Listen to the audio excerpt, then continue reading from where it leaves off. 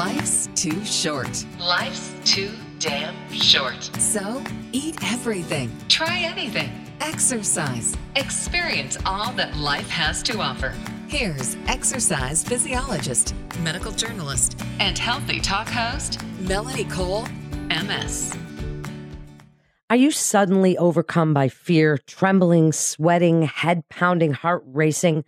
Well, don't panic, relax, and breathe. My guest is here to tell us how to deal with panic attacks that so many of us might be feeling these days. And my guest is Dr. Alex Dimitriou. He's dual boarded in psychiatry and sleep medicine, and he's the founder of Menlo Park Psychiatry and Sleep Medicine. Welcome to the show, Dr. Dimitriou. So panic attacks, is this a chronic condition, or is it something that people kind of come up with just out of the blue and for no reason? You know, some of the data is a pretty consistent familial genetic pattern to panic disorder. They've done studies on twins where they have shown that twins do tend to have panic disorder in about the same frequency. But a lot of times what I see in my experience is panic attacks just kind of tend to come up at some point of people's lives, usually during times of stress. Oftentimes, if the stress gets past, people often get better. Other times, people end up coming to see me. They end up taking some medication or going to therapy, and that also can have a marked improvement on the panic attacks. I guess the good news to know is that there is definitely a treatment, whether it's behavioral or pharmacological.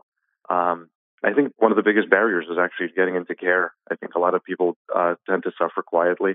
They tend not to mention these symptoms to anybody. They think something is terribly wrong with them, and that actually, I think, can do more harm than the disorder itself, which thankfully is quite treatable and does respond well to medication and therapy.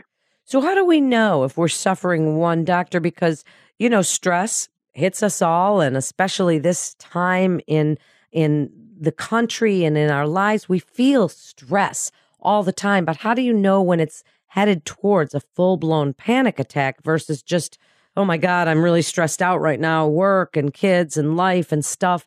And how do we know when it's actually a panic attack? That's a very good question, Melanie. I hear that a lot in my practice. I think a lot of times people will mistake regular daily anxiety for panic symptoms. And quite often they might mistake having a panic attack as anxiety. The real key distinguishing factor in my work with my patients and clients that I see, panic attacks tend to be pretty short-lived and extremely intense. And we're talking on a scale of minutes to maybe an hour or two. Versus if we're looking at chronic stress, that tends to be a more background pattern. Chronic stress is marked by periods of sustained periods of insomnia, trouble relaxing, muscle tension, fatigue, headaches, and other sort of symptoms that are almost easier to ignore than a panic symptom would be. Persons having a panic attack, on the other end, it's a very extreme, rapid escalation of symptoms really closely linked to our fight or flight response. It's kind of the same feeling you would get if a saber-toothed tiger jumped out of the woods. And with that, marked elevation in heart rate, shortness of breath. It's all the adrenaline surging through your veins suddenly that really distinguishes, I think, a panic attack from generalized anxiety. A lot of people experience generalized anxiety, but panic attacks is almost a higher form of that anxiety. And thankfully, the episodes are shorter lived, but more intense and quite debilitating when they occur. So let's talk about them occurring and what we do, because as you said at the beginning, if it's something that happens more often than not, or you've had it happen and it's really affecting your daily life, you need to come see someone and it is highly treatable. But if it's the first time or it doesn't happen that often, what can we do to sort of stop it in its tracks? Can we even stop it in its tracks? Do we even want to? Do we kind of let it happen and see what comes out on the other end? Or is there something we can do to calm ourselves down? So I think one of the scary things in psychiatry is calling medical symptoms psychiatric or psychological. And I think the first and most important thing for anybody that's had a new panic attack or some episode of rapid heart, chest pressure, skin trembling, I tell most of my patients it's so important to just rule out any kind of medical causes. First and foremost, I want my patients to be safe. I want nobody to get hurt. I don't want to find out that this was indeed perhaps somebody might actually be having symptoms of chest pain that could be heart attack related. Somebody might be having a seizure. Some other people might have thyroid issues and other medical conditions that sometimes can look like a panic attack. And oftentimes we'll look and indeed the medical workup will be negative. But it's so important, I think, with the first is having a symptom that they haven't had before, it's very important to get medical clearance and to make sure that it really isn't anything medically related. Once we have that, and a lot of times most of my patients with the first panic or the second panic attack, they will inevitably end up in the emergency room, which tends to be a terrible trip. It's about it can be a long wait sometimes. These patients will get admitted, they'll get checked for any kind of heart condition, they'll get blood work done. Oftentimes that visit does provide reassurance, however, that most medical things that could be disguised as a panic attack are actually ruled out. So I tell most of my patients it's really important to make sure it's nothing serious, nothing medical. Once that's done, and the first panic attack, and you've experienced like a panic attack or two, once medical causes are ruled out, it actually helps people to know that they will not die from this. That belief is a very deep, fundamental thing that a lot of panic attack sufferers don't understand. I call it the boogeyman hypothesis, and generally we tend to run from dark, scary, nebulous, uncertain things. In the case of panic attacks, we end up feeling these scary symptoms, and some people may never actually seek care or never even want to go to a doctor about it. And that's, I think, where people have the potential to get into danger. If anyone is experiencing any episodic or first onset panic symptoms, my first recommendation would be get a medical workup, get evaluated, get checked out, get your heart looked at, get labs looked at, make sure everything is good, and then let's look at other causes of such as psychological or genetic, familial, psychiatric that could be contributing to the panic symptoms. Well, it's true. People can feel like some of those panic symptoms are a heart attack happening. And I'm certain that they can, even go hand in hand. So getting a good medical workup is a great idea. And even coming to see somebody, and we'll talk a little bit more about that and the treatment options. But as far as, people say, oh, breathe, relax, do this. Oh, it's just a panic attack, relax. I mean, it's not so much that there's a stigma. It's that sometimes people roll their eyeballs and say, oh, please, you're just stressed out or having a panic attack. Just breathe and it'll be fine. Is that really something that works? So I think beyond breathing is actually, you got to look deeper at people's actual core beliefs. I think that's where we have the potential to get really scared of anything that we're experiencing, whether it's depression, whether it's a panic attack. Beyond the exercises of breathing, which I'm happy to get into, and they definitely do help. But there's the difference of going through the motions versus having the actual fundamental belief that in the case of panic attacks, once medical causes are ruled out, the biggest relief for my patients is really the realization that this will not kill them. They will not die. They will not lose their mind. The terrible things that they imagine are not likely to occur. And historically, they haven't for a lot of these people. In terms of relaxation techniques, breathing techniques, I'm happy to discuss those also. They definitely help. But it doesn't help to force yourself through a breathing exercise if in your mind you're still worried that you might be having a heart attack or that there might be something severely wrong with you, which no one has yet diagnosed. So I think the most important thing in helping people through a panic attack is actually that reassurance that they will survive, that they will get past this, and that this won't kill them. One exercise I like to do with my patients sometimes that have panic attacks, we'll get down on the floor and we will do push-ups together. And I remind them that in a lot of types of exercise, which exercise can bring about the same sort of reaction in your body as a panic attack. So rapid heartbeat, fast breathing, sweatiness, a little tremor. Exercise in many ways can bring that out, and nobody is afraid of those symptoms when you get them on the elliptical at the gym.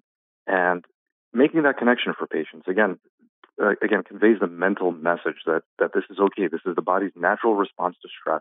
You actually get these responses quite often if you exercise. And thankfully, no one's died from these symptoms.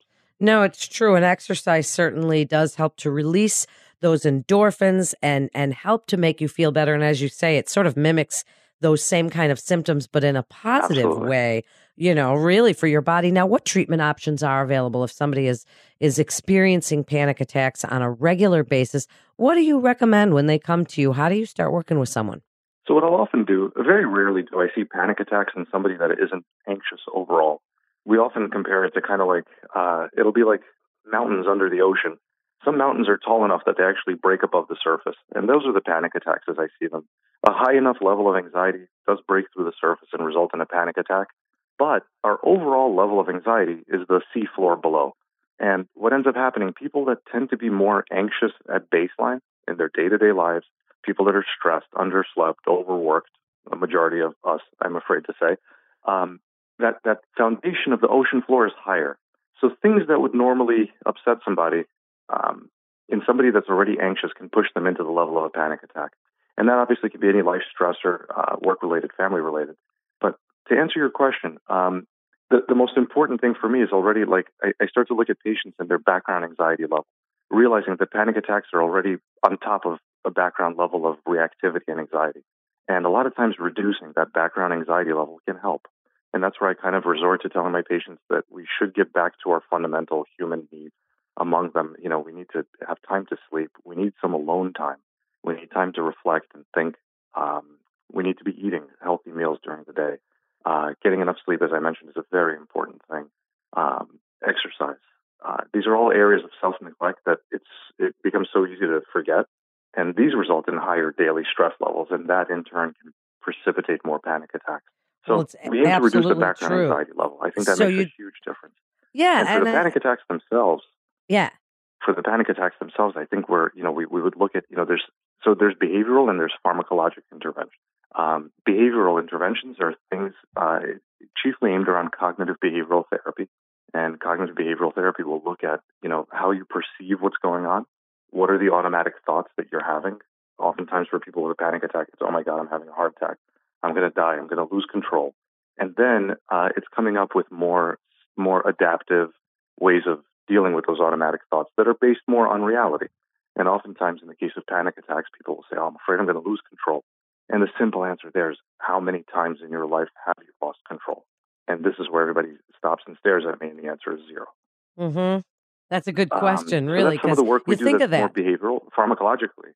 Oh, go ahead, Mel. Well, no, it's just that, as you're saying that, I think about myself and the stress that I'm under, and how often have I thought, okay, I'm going to lose it, I'm going to lose control, but how often has that really happened?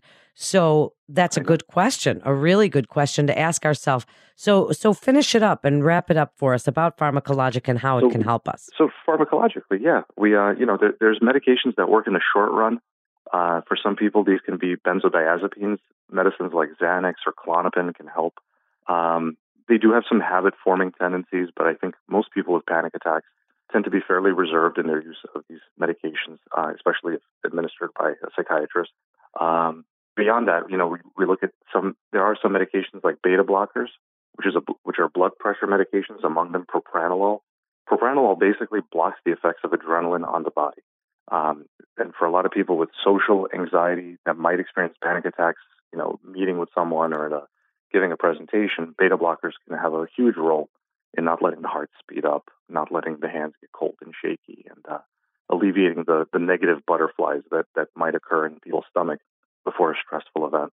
And more long-term, pharmacologically, we also use antidepressants, medicines like Prozac and Zoloft, SSRIs, which can also help tremendously reduce the background level of anxiety.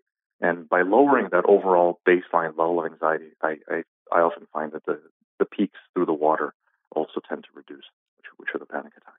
It's great advice, Doctor. Such good advice. So wrap it up for us and tell people where they can find out more about you, Dr. Alex Dimitriou, and the Menlo Park Psychiatry and Sleep Medicine Center. Thank you so much, Melanie. My website is online. It's www.dralex.com. Office is in Menlo Park, California. We have a small medical group, and we see patients specializing in everything from sleep and wake. It's psychiatry with an emphasis on sleep. On the topic of sleep, I should mention also the importance of just like ruling out medical causes. I saw a patient about 2 months ago that was having what looked like panic attacks on laying flat. And he was an older gentleman in his 70s, and very quickly the answer was not panic attacks, but it was indeed a heart condition that we were fortunate enough to detect, and he got better. And it speaks to the danger of misdiagnosing something as all psychological. And I think that speaks to the importance of always checking in with your doctor and making sure that nothing can terribly go wrong. I think once people that have panic attacks have that reassurance, that's a very important stepping stone in getting them better. So true. Absolutely. And thank you for sharing your expertise and such great advice today on panic attacks and dealing with stress and really the ways that we can kind of get through it onto the other end. And if we need that professional help, not to be afraid that there's some stigma in seeking that help for panic attacks or anxiety disorders or stress disorders or any of those. So it's something that we all certainly need to hear. And thank you again for joining us. You're listening to Life's Too Short right here on RadioMD.com.